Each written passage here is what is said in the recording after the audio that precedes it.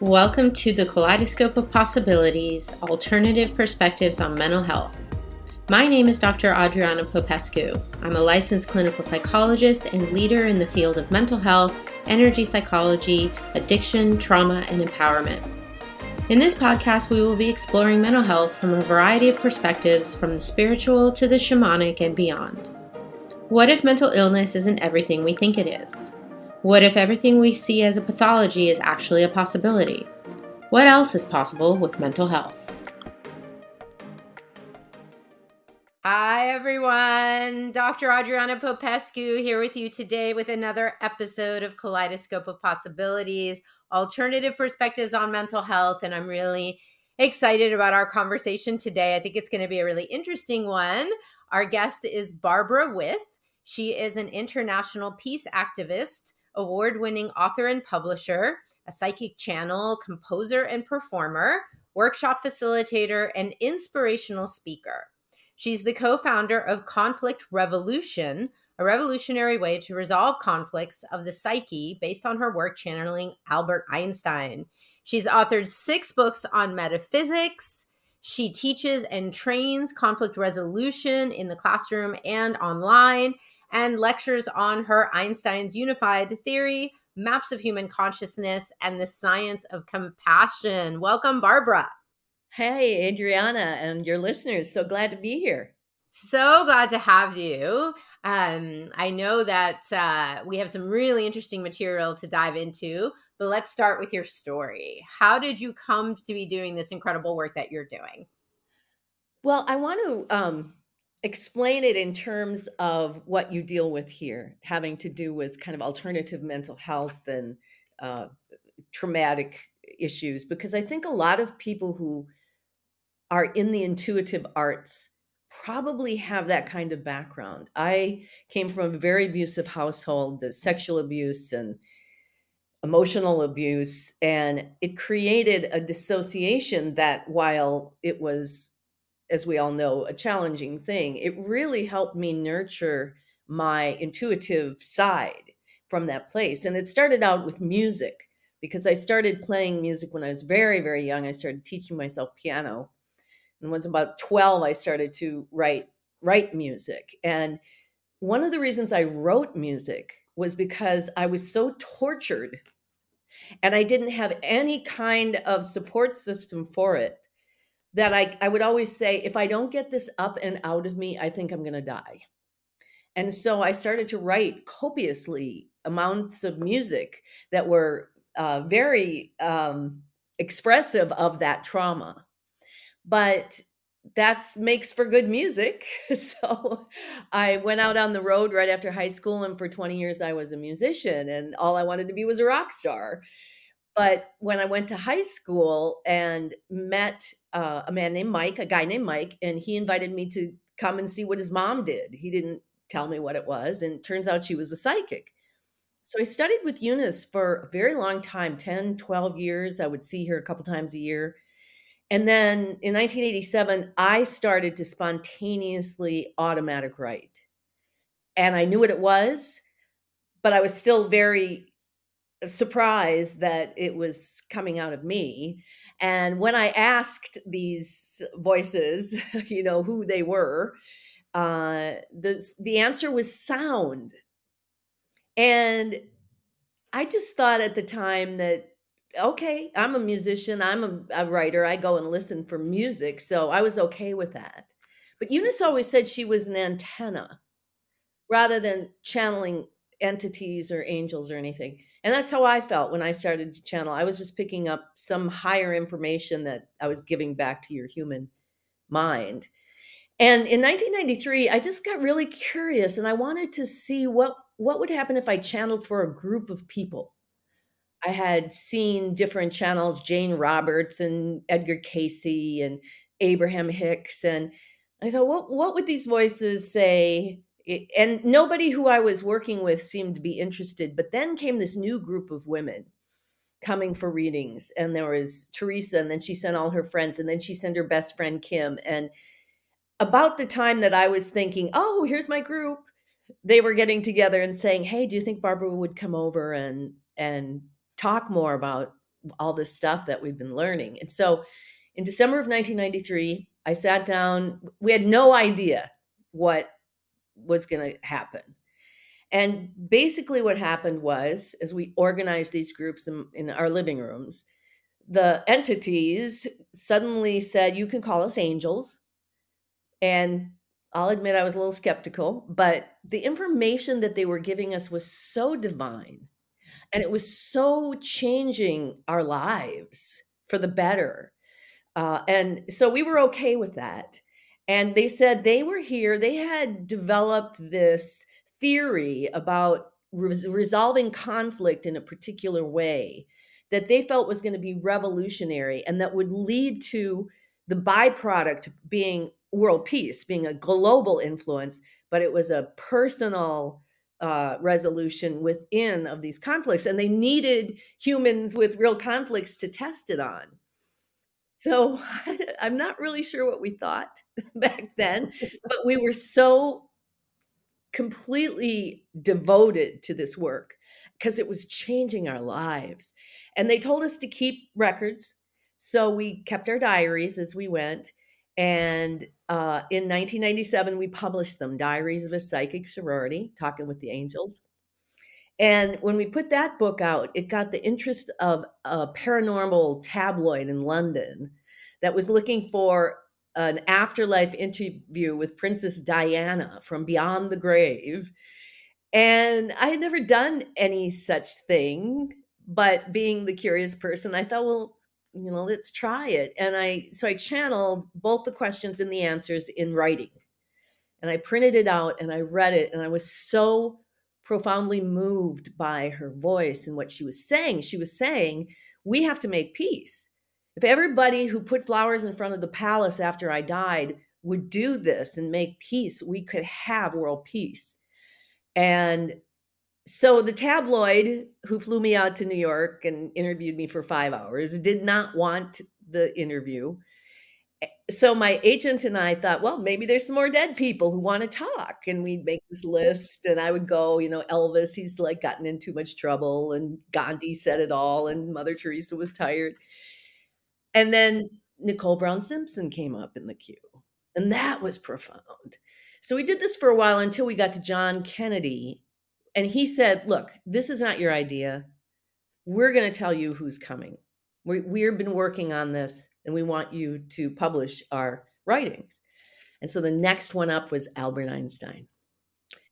And I channeled him speaking.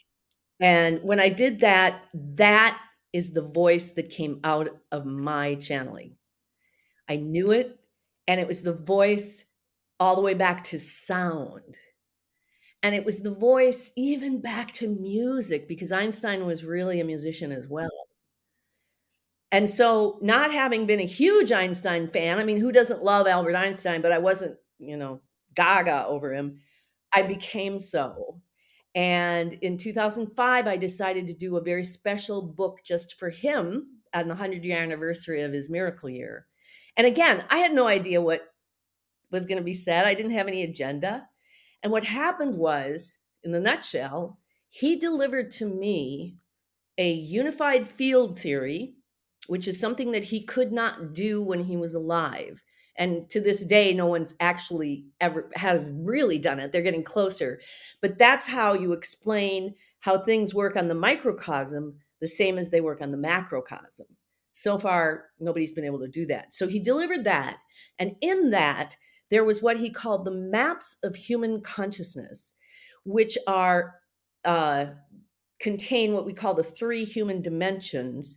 And it's the theory that we have to have human consciousness in order for the physical world to exist. So we are part of the creation of that physical world. And then the most stunning to me was he delivered a scientific, quantifiable definition of compassion with a capital C as the 5th fundamental force of the universe. So it's the intelligence that uses the other 4 fundamental forces to impel the creation of the physical world one step at a time. So this was way over my head as far as science went.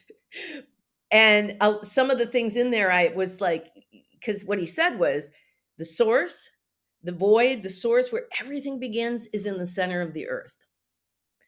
And stuff like that, I was like, really? I'm going to go out and tell the world that, yeah, I talked to Einstein and he says that the source is in this. Okay. I was, again, kind of skeptical. But as I worked with that and it started to evolve, and I wrote Imagining Einstein, Essays on M-Theory, World Peace, and the Science of Compassion. That book in 2007 got me invited all over the world to teach and train and channel and get to use some of my singing too. And it was just phenomenal to see people actually. Now, I've been training conflict revolution since 1999, so I have seen people transform their lives that way. But with this unified field theory and these maps of human consciousness, he delivered to us the proof, his theoretical proof of why conflict revolution works. Why, if we bring this peace within us, that there will be a natural manifestation of peace outside of us. So that was very profound. And after I'd been training for a long time, several years, I put out Einstein et al. Manifestation, Conflict Revolution, and the New Operating System, which is the whole kind of the definitive Einstein, all completely illustrated. And then there's Conflict Revolution, step-by-step instructions for how to do that. And so that's kind of the body of my work right now. Wow, that is incredible. And I don't imagine that, I mean, you're in such a place right now, it seems, of acceptance and peace with all of this and how it's unfolded for you. But I don't imagine it was very easy along the way. And I know that when we spoke before, you talked about some challenges in the psychological or mental health, which is kind of a joke because mind is not really separate from body or spirit, but okay, let's call it mental health. How was that for you, like coming to all of this and doing this work you're on yourself, of course? Well, as I said, I came out of a very traumatized household. And when I went out on the road in rock and roll right after I got out of high school, I was struggling with addictions. I had alcohol and marijuana and cocaine and sex. And so I lived a very exciting, but kind of a tortured life as a rule. And I was erratic. I was all those things that you imagine an addict would be. And when I finally went through treatment in 1987, that's when I started to channel. So I was sober for about 5 years. And in that time, that gift started to really develop for me. And then when it got into the groups and understanding that conflict revolution, what we're testing out these things to resolve our conflicts, that was really the beginning of me, a long period of time of using this process to heal myself. And it took a long time. In fact, when my it's taken my whole life, but when my book came out in 2007 and I was traveling the world, it was the highest time of my life. I was flying into all these cities and people were picking me up and organizing, and I really was like a rock star. But I was also going through a terrible time in my life. I'd left my husband, I was getting divorced, I'd moved across the country. I was really, really struggling to maintain. But now I had this process. So I decided during that time period that I was going to do this until I got better. I didn't care how long it was going to take. It might take me years, but I was going to do this. And so for 4 years, I would go through these cycles of, kind of, I said I was felt like I was crawling out of a hole by my fingernails, and I'd get up to the top and I'd slide back down again. And I probably cried for a year and a half straight, but I wasn't going to allow myself to hold on to this because I didn't want to bring it with me into the future, into a future relationship. And so that period of time was probably the most difficult of my life. And during that time, people go, "Oh, you channel Einstein," like, oh yeah, I channel Einstein. No, it took me a long time to really embrace that idea and tell the world that I did it. In fact, my whole thing was, well, you might not believe it's Einstein, but listen to the information. And finally, people were like, "Stop it! This is Einstein. Stand up and own it." And so, right after 9/11, I thought, you know what? All this time, peace has been, a nice idea, but now it was becoming really a commodity. And so I thought, I got to come out of the closet. And I did my first group where I channeled Einstein and the Party of 12, the Afterlife Interviews was that book I did.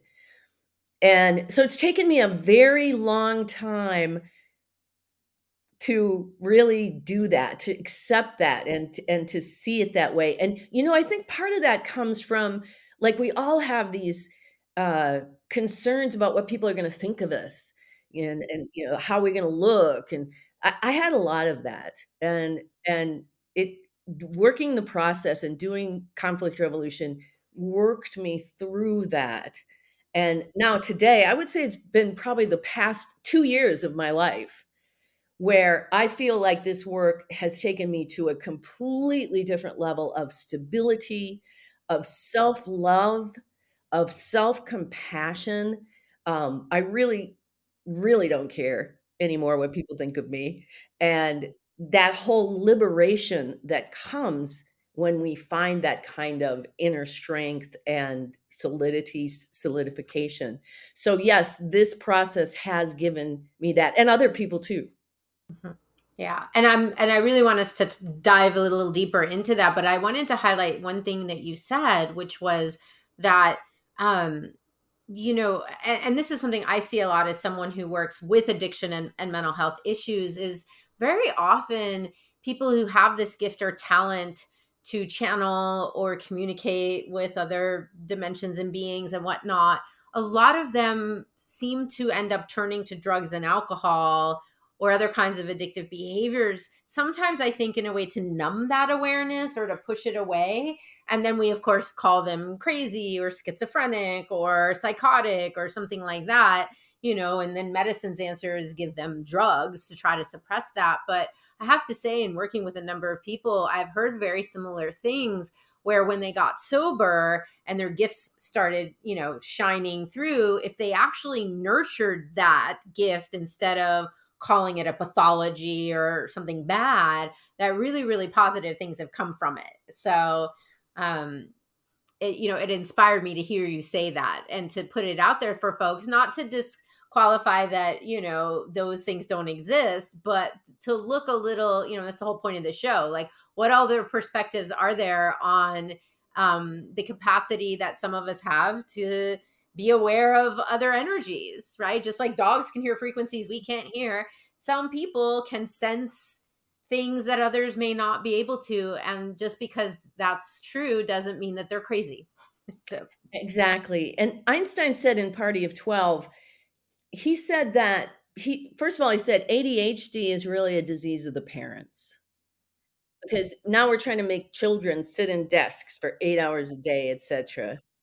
He also said that anybody who, in diaries, the angel said, anybody who is labeled schizophrenic or any of that are really highly advanced, intuitive beings that do not have the structure with which to understand their gifts.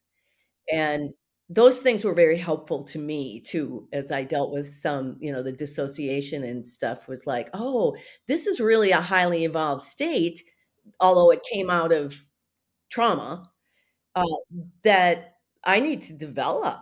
I need to really embrace. And when we do that, we can really overcome and bring that solidification that we need. yeah, and I think so many of us who come out of these traumatic experiences also are healers, and that's part of our journey. I mean, in shamanism, they talk about, the healing crisis that many of us go through, whether it's a physical, for me, it was more of a physical health issue. For some, it's more of a psychological issue, but nonetheless, it comes out of something traumatic. So I want to look a little bit more at that. So trauma has this incredible impact on us physically, mentally, emotionally, spiritually. It I do think it creates inner conflict, which then gets projected outward into external conflict. Can you tell us a little bit more about that process as you've learned about it, and how conflict resolution assists people in healing from that? Right. So, just the very basic structure of it is from the center of the earth. Compassion impels energy to step out of nothing and into everything and create this. They call it a particle. It's electromagnetic domain, a compilation of consciousness that surrounds you, yours, the mathematics of what you're experiencing. Mine is what I'm experiencing. And from that, there's a gravitational wave that flows from the center of the earth to the surface of the earth. And when it goes to the exterior, it bursts out and creates the physical body and the lens that we experience the separation in. And then the gravitational wave continues on into the heavens until it hits the Earth's electromagnetic field that's flowing up and down into the center of the Earth. And it spins. And that is really the basic structure of what we are. So if we're talking about that human piece of us that's created here, the three human dimensions of emotion, intuition, and intellect are all energy fields that flow on this wave. And when there's conflict between these three human dimensions in this non physical part of us that we don't see, and most of the time we don't even know exists there, it perfectly projects into the lens that conflict. So it's why the system can be a perfect system and still have all this conflict in our lives, because it's perfectly projecting this conflict. So what conflict revolution does, it uses the details of the conflict in the lens, the very real conflict, for us to revolve it back to ourselves to see what the manifestations are showing us about what's in that non-physical, because it's a projection of what's happening. So we have this very simple formula, these step-by-step instructions for how to identify that. And then you can see what the condition of your human dimensions are in. And then we have a process we call aligning to compassion, where all three dimensions are, they each have their own form and function, but they work together to create this human that we are. And when we can do that, we can look in the environment. For example, if I'm triggered by something, and it's somebody out there that's done something to me, I can take those details, identify them, because the intellect and the mind is so all over the place that if we don't really focus in and get some little sound bites that are going to sum up what those triggers are, and then we revolve those to ourselves, and we cultivate a witness. And this work is done not in workshops. I mean, I teach in workshops, but the work that you do on it is on your own time. And it's when, say, you're driving in the car or you're waiting in line at the supermarket, times where you don't have to be engaged in thinking, where you can have that luxury to step out into a witness and begin to get to know yourself. What am I feeling? What am I thinking? What is my intuition telling me to do? And it becomes this really, it's almost like you get to know yourself in this completely different way. Because I can say to myself, you know what? I'm a really nice person. I would never do what that person's doing to me. But when I stop, witness myself and say, you know what? I'm going to watch to see where I might be doing that to myself or to somebody else without knowing. And I can tell you 100% of the time, I will find what I am doing, where my conflict is that has to do with that reflection. And then when I address it here and I stop disrespecting myself, or I stop disrespecting this other person, I change, then the gravitational wave becomes aligned to compassion, and the natural manifestation in the physical world is going to reflect that. And what I always say is people who are bothering us or triggering us or victimizing us, when we do this, they either go away or they rise to the occasion and change as well.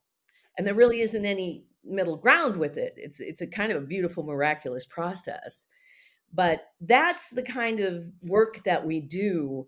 And it's stuff that you can do anywhere. You don't have to wait for that person who you've had a conflict with to make sure they sit down at the table and talk about it too. And it's a very, very elegant process. It's really worthy of Einstein. Yeah.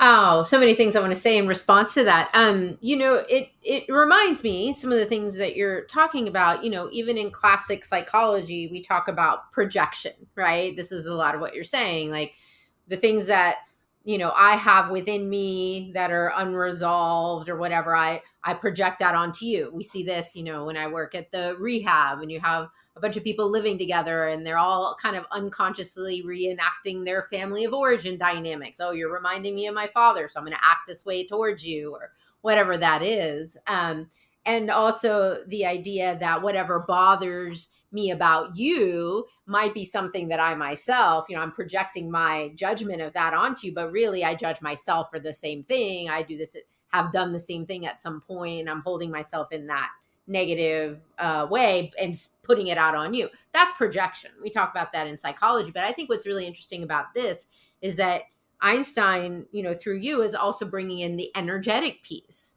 And this is the piece that I think we don't look at in our traditional Western perspective per se. We don't consider that thoughts are energy, emotions are energy, even our physical sensations are energy. We can measure the heart rate with an instrument 6 feet out from the body. And people don't realize whatever it is you're thinking and feeling is sending vibration these waves or particles like out into the world. And that is affecting the world around you, right? Like I've had the distinct experience of driving down the freeway, pissed off and in a hurry. And for whatever reason, and I seem to find every other pissed off driver on the road. It's almost like one person's it's like the stone in the pond. It's rippling out toward everyone. And I think when you bring it to that level and you start to realize, oh my gosh, what is the energy I'm putting out in the world and what is that creating? Then all of this to me starts to make so much more sense, that if we change the vibration within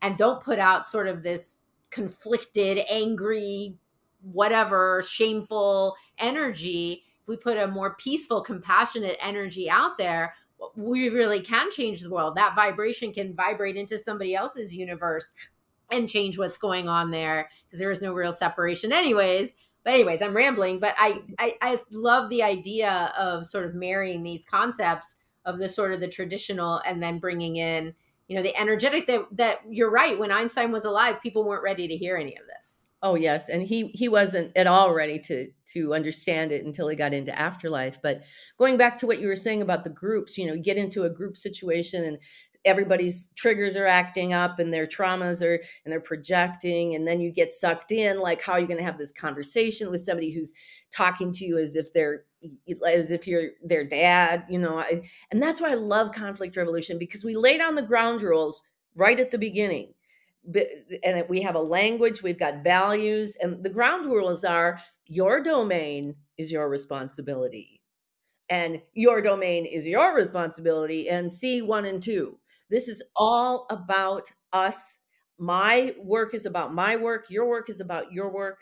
And when people are given a clear roadmap to do that work in this revolutionary way, revolutionary things happen. And in the idea of, I think people don't understand, first of all, that we're creating the whole world anyway. I mean, that's a big, broad statement, but to walk into a room how I used to as a victim, oh, well, that person's, kind of this, and the energy's all this, and I'm getting all of this and this. Now I can walk into the room and say, what am I going to create here? What am I going to put forth here? And when I have this unified field, people react to me differently. Jesus, not that I'm comparing myself to Jesus, but he could walk through a crowd and you could touch the hem of his garment and be influenced. And early on, the angels told us, you're going to be able to go and sit in the bus and not say anything and have an impact on the people because of what you are exuding and what you are projecting. When you're projecting compassion and you're projecting love, you create a whole different world for yourself. And for those around you, I do think there's this, like, it melts it. I mean, I've had this experience many times where I've walked into a room and people were like separated, and you could tell there was like animosity between groups of people. And then after a while, like just me being in the space I was being, the people are starting to talk to each other and there's more intermingling and the whole dynamic has shifted. And you're right, people don't understand that. And I wanted to highlight the victim consciousness aspect too, because this is such a disempowered way to function in the world. When people blame others, you did this to me, you made me feel this way, you hurt me, rather than, taking ownership of, I felt hurt or wounded by what you did or said, which is taking ownership of my feelings and my thoughts and putting the ball and the power back in my court, that maybe I could do that differently. I don't have to allow that to hurt me in this way. Or maybe I have to look at the more original wound that this recent experience has activated, which is my original conflict from maybe early life trauma or whatever it is, but that I own it. Like you said, I take responsibility for it, and not in a blaming, shaming way. We're not supposed to be, beating ourselves up about it, but more that, oh, well, then if it's within my scope of control to, to shift how I'm responding to external events, then I can make different choices that work better for me and feel better to me. And then that, of course, ripples out into the world and creates something different. Yes. And we always say, I create it so I can uncreate it and I can recreate it. That's the good news.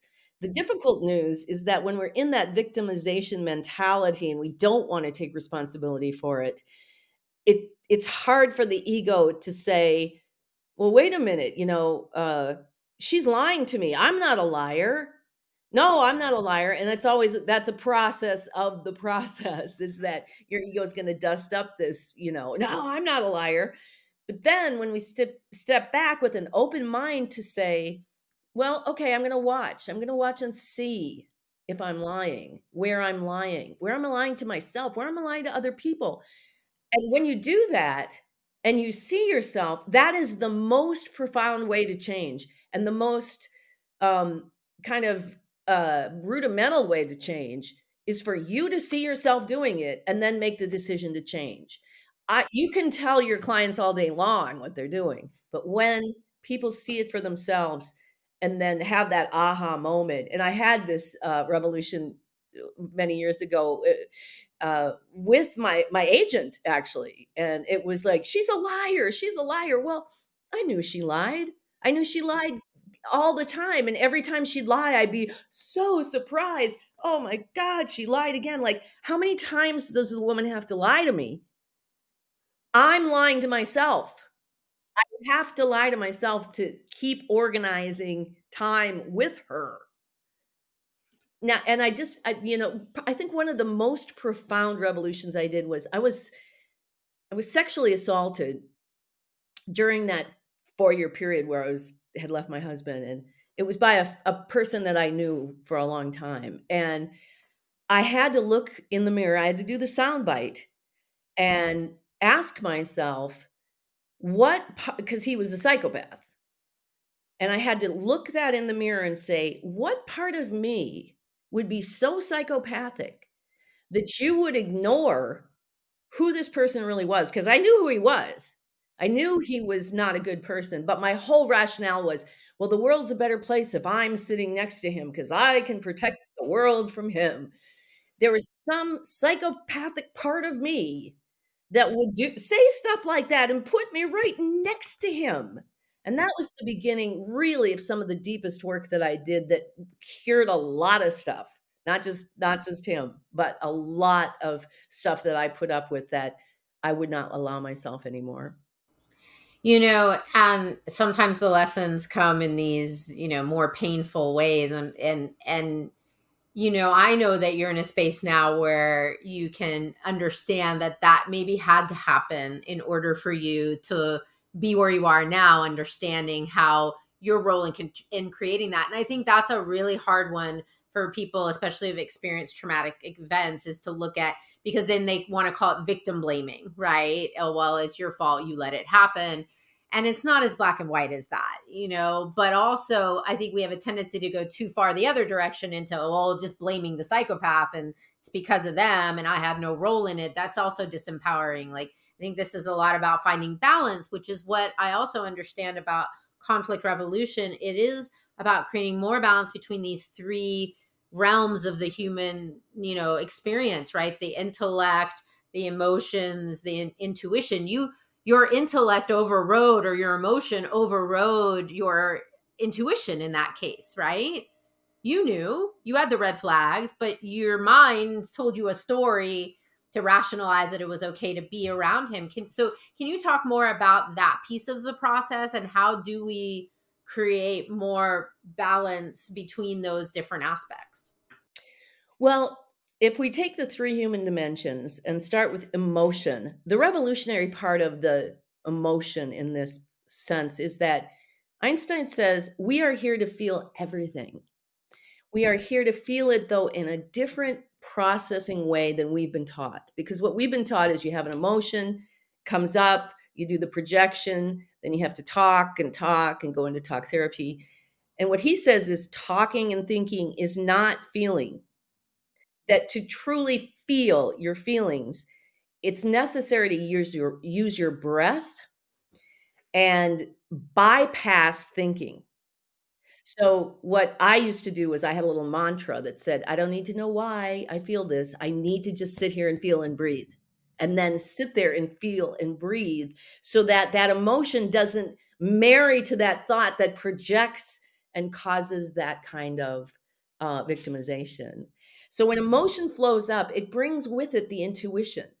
And the intuition is the voice of God. It's the voice of compassion within us, impelling us to take the next most advantageous step for the good of the whole system, whatever that mathematics is at the root. And compassion, of course, working for the good of the whole. We're working for the good of the whole system. And as that flows up, it goes into the intellect and where the ego is. And the way that the operating system works is that intuition can impel you to do the next most advantageous thing that's good for the whole. Intellect and ego are actually the energy field where if you're going to turn left, it's from the intellect that happens, that your hand goes to the steering wheel and pulls it to the left. It's not intuition, doesn't do that. So we've been given the power to say no to our intuition. And Einstein says that is where the root of every single conflict in this world is. Because intuition is always impelling us to do the next, and it knows what our minds don't know. So our job is to really, a lot of the work goes on in how we transform our relationship of intellect, intuition, and emotion so that intellect is not sitting there thinking about the past and the future and trying to figure out everything. Intellect is observing what's going on in present moment and then listening for intuition. And then when intuition says, rest, intellect doesn't say, well, I can't rest, I've got too much to do, and then run off and do that. There you've got either the internal, he says it's either war or cancer, kind of metaphorically. It either manifests outside ourselves with conflicts with our friends or family, or it manifests inside ourselves as physical illnesses and disablement, whatever.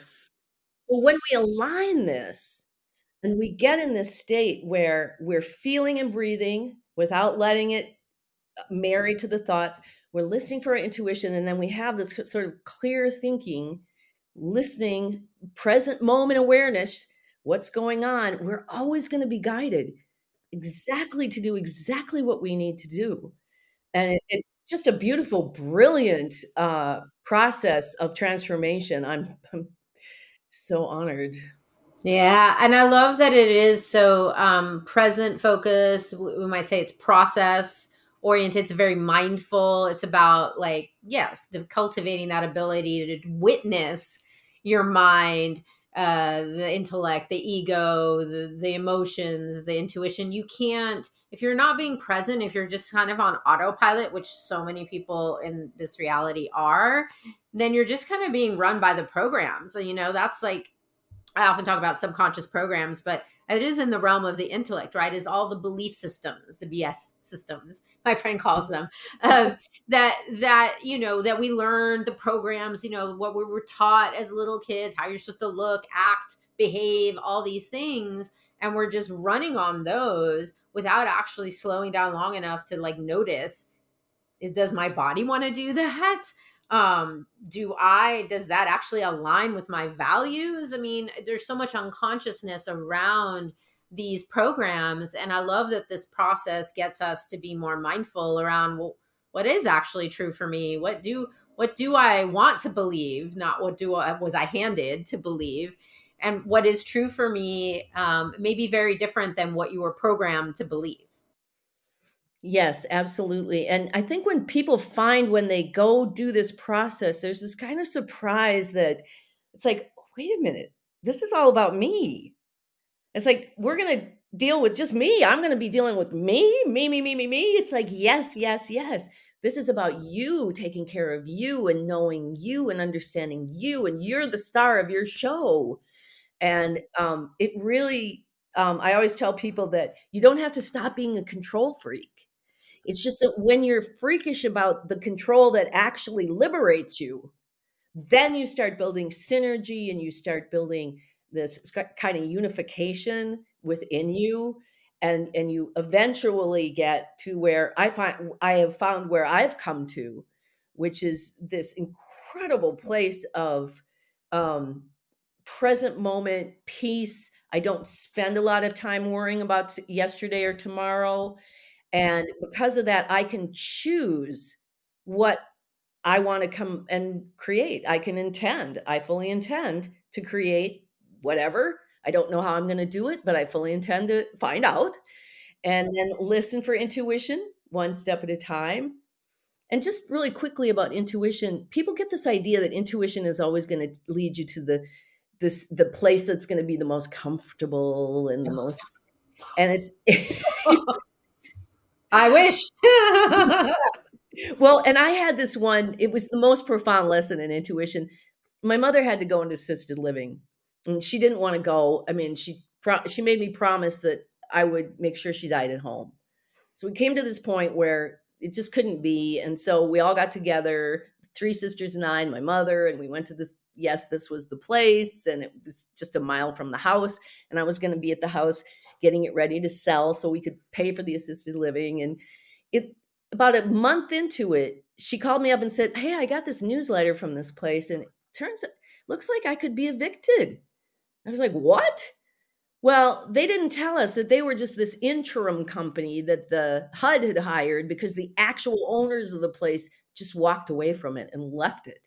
And so there was this chance that within 6 months, if they didn't get the business up and running, everybody was going to be evicted. And I can't tell you, I was seething. I was so mad. And we had this big meeting with and we decided, we're just gonna leave her where she is, and then I won't sell the house, and we'll wait until we see. And 6 months pass, and she's even happy.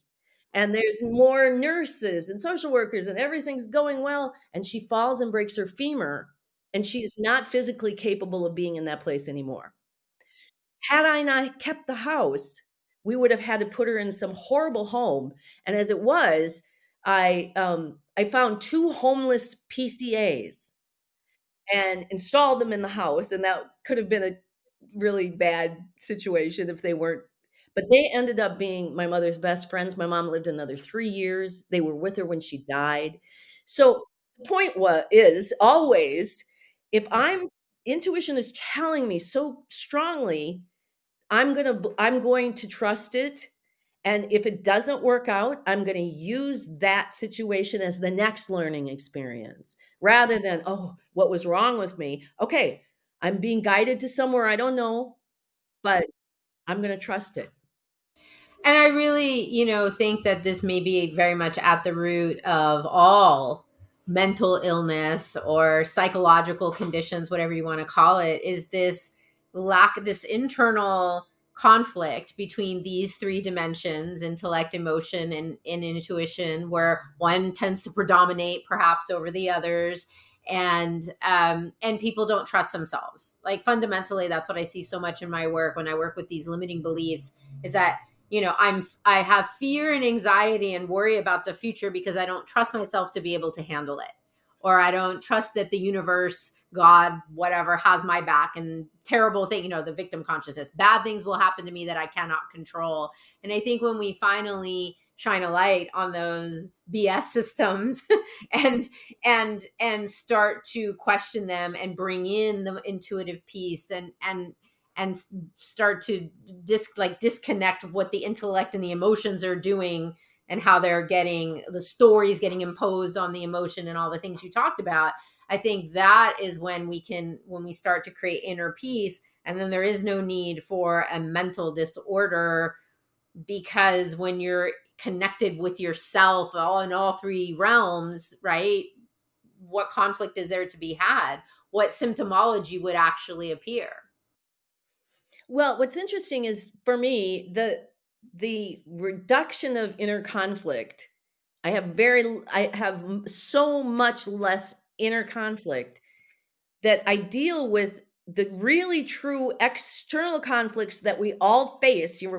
Conflict's not going to go away, but when we deal with it differently. And while you were describing, people get in these, and I have too, in these anxious states where I don't trust myself and I'm scared, and my mind is, like you said, when we disconnect emotion from intellect and we deal with emotion really in this breath work and start to release it, the intellect starts to break up.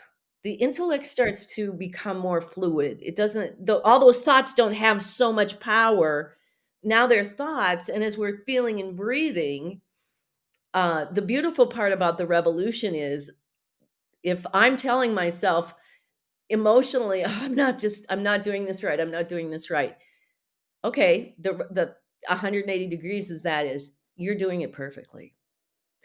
If I'm sitting there and I'm feeling anger, and I'm sitting there feeling and breathing, and I'm telling myself I'm not doing it right because I feel anger, when I start to say, no, you're doing it right because you feel anger. Now breathe, access it. Don't let it abscess within you. Release it. So that's a really little process point of revolving those thought processes. And in the moment, you don't feel like you're doing it right, but later on down the road, after you've been feeling and breathing and releasing, you can see, oh wow, yeah. Yeah. You have to sometimes, I think, take a chance and do something different, something uncomfortable, out of the comfort zone, as you said, because I have definitely not found this evolution of my spirituality and consciousness to be an easy path by any means, and not a comfortable path either. But when you allow yourself to have a few experiences when you go through this, and you recognize, oh, I came out the other side and I'm still okay, that's when I think you start to build the confidence and build the muscle of trusting yourself, to the point where I'm with you. Like, I don't experience a lot of fear and anxiety, because I trust that whatever comes my way, I have the support, I have the tools, I have the awareness to be able to deal with it. And if I don't, I can reach out to people who do, can support me in the process, because it is hard sometimes when you're on your own, you have blind spots or you get stuck in something, to have some support around that, can be very helpful. So, if people want to find out more, this has been such an amazing work that you have put out in the world, and you have your books, and we're going to put everything in the show notes so people can easily find you. But where would you recommend, if they're curious to learn more about you, your work, your Einstein and what he has had to say, where do they go? I would say the best place is synergyalliance.llc. That is everything. It's all the books, it's the psychic sorority, it's conflictrevolution.org. It's all my podcasts, it's all my events, and you'll find the whole history there.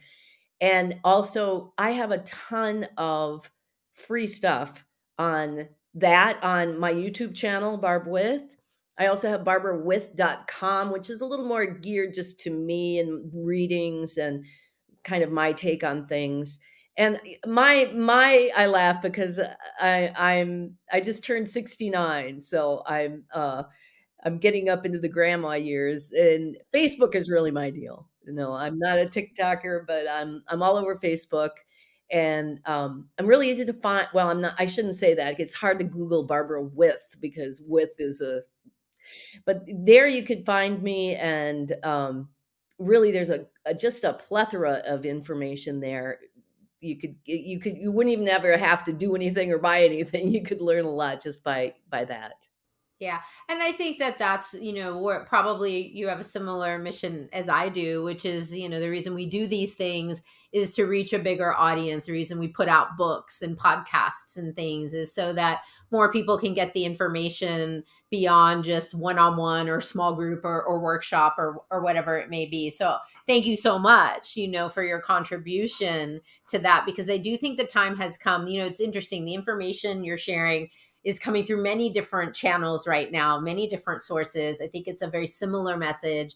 I think our friends on the other side are very active and interested in supporting us through the challenges that are happening on the planet right now. And you and I spoke about this, before. I feel really optimistic actually about the future. There are many people who are very fearful and thinking, oh my God, we're headed for the apocalypse and the end of everything. But I actually don't feel that way. And I don't think you do either. I feel that this kind of work we're talking about, the more we do our inner healing, the more that ripples out and heals the world. And that actually we're on the cusp of a potential real turnaround in the direction we've been going. Absolutely. And all of you young people are getting it really, really quickly and profoundly right now. But what I'm finding is that as I have found this trust in myself and this the resolution of this inner conflict, that I can go into situations before where I was triggered. And this is what I'm doing now. I'm working a lot on helping to disseminate propaganda, because conflict revolution is the original process to detach us from propaganda, the propaganda of the mind. But now we have so much propaganda, and so many people have been subsumed by the fears and this, that I can now walk into those situations. I've been doing it a lot lately, where people are all just spewing the propaganda, and I can speak the truth in a way that isn't emotional and is persistent and breaks down the lies. Because one thing the Einstein said in a channel not too long ago, he said, when we started doing this with you and the psychic sorority, we didn't know if you were going to be inspired to want to keep doing this work, because it is really hard work to do. But what we realized was we weren't going to inspire you. Truth inspires you. Truth is the natural inspiration. And I think when people, like the people that you work with, the people that I had been, when I learned the truth, that I am a miracle just sitting in a chair, that I have this power, that I can intend, that truth is what's inspiring. And I think that's what people are learning now from the truth. It's a hard lesson, but it really hits very deeply. Yes. People are waking up. And the more of us that wake up, the more and faster things will change. So thank you so much for everything and this wonderful conversation we have. Any final thoughts for us or for the audience?